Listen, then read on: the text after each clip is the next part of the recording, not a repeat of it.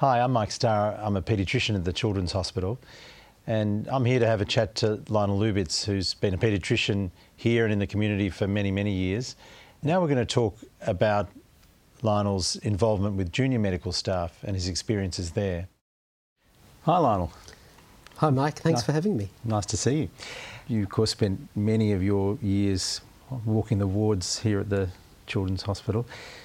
Can you tell us about some of the things you think are useful working in that team of a consultant, registrar and resident on the ward?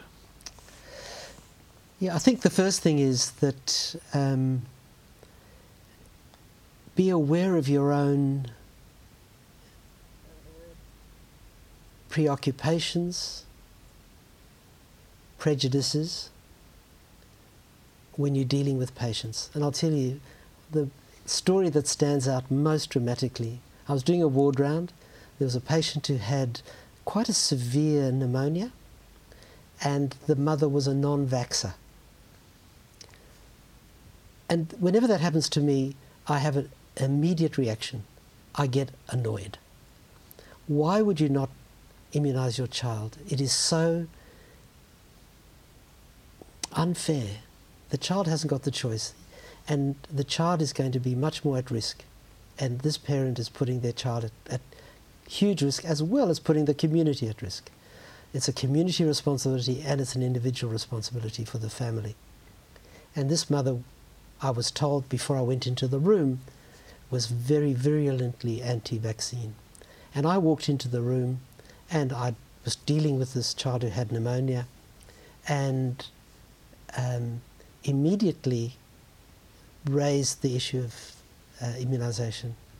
And immediately the mother hated me because I raised it in a way that indicated that I didn't respect her position, which was true.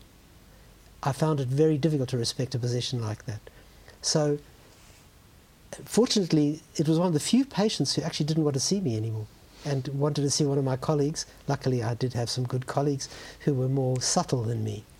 So understanding that your role is to focus on the needs of the child, and you do everything you can to keep everything on side so that you can focus on the needs of the child and not necessarily get annoyed because the parents have particularly ridiculous views. So I learned a lot from that experience, and I think I've been quite good at managing people who don't vaccinate their children, and I've got a few to vaccinate their children by being much more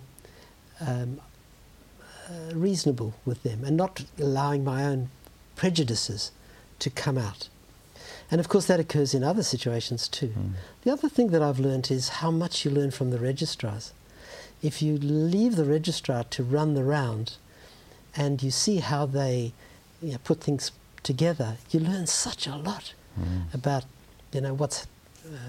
what's new in the world. We've got great registrars, don't we? Yeah, We're lucky. Fantastic.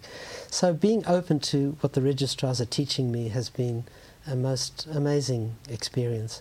And of course, listening to the parents and the children, you learn from them exactly which direction to go.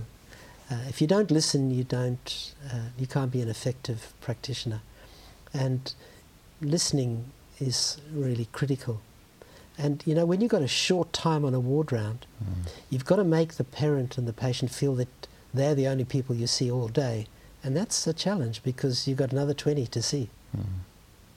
So the registrar and resident, coming back to them, and you've had a great relationship with those that you've mentored over the years, and I know that you always used to do a thing on a Friday afternoon with them. Tell us about that sort of feedback and support stuff that you used to do. It started off when the department used to say, can we have a feedback after every 3-month rotation?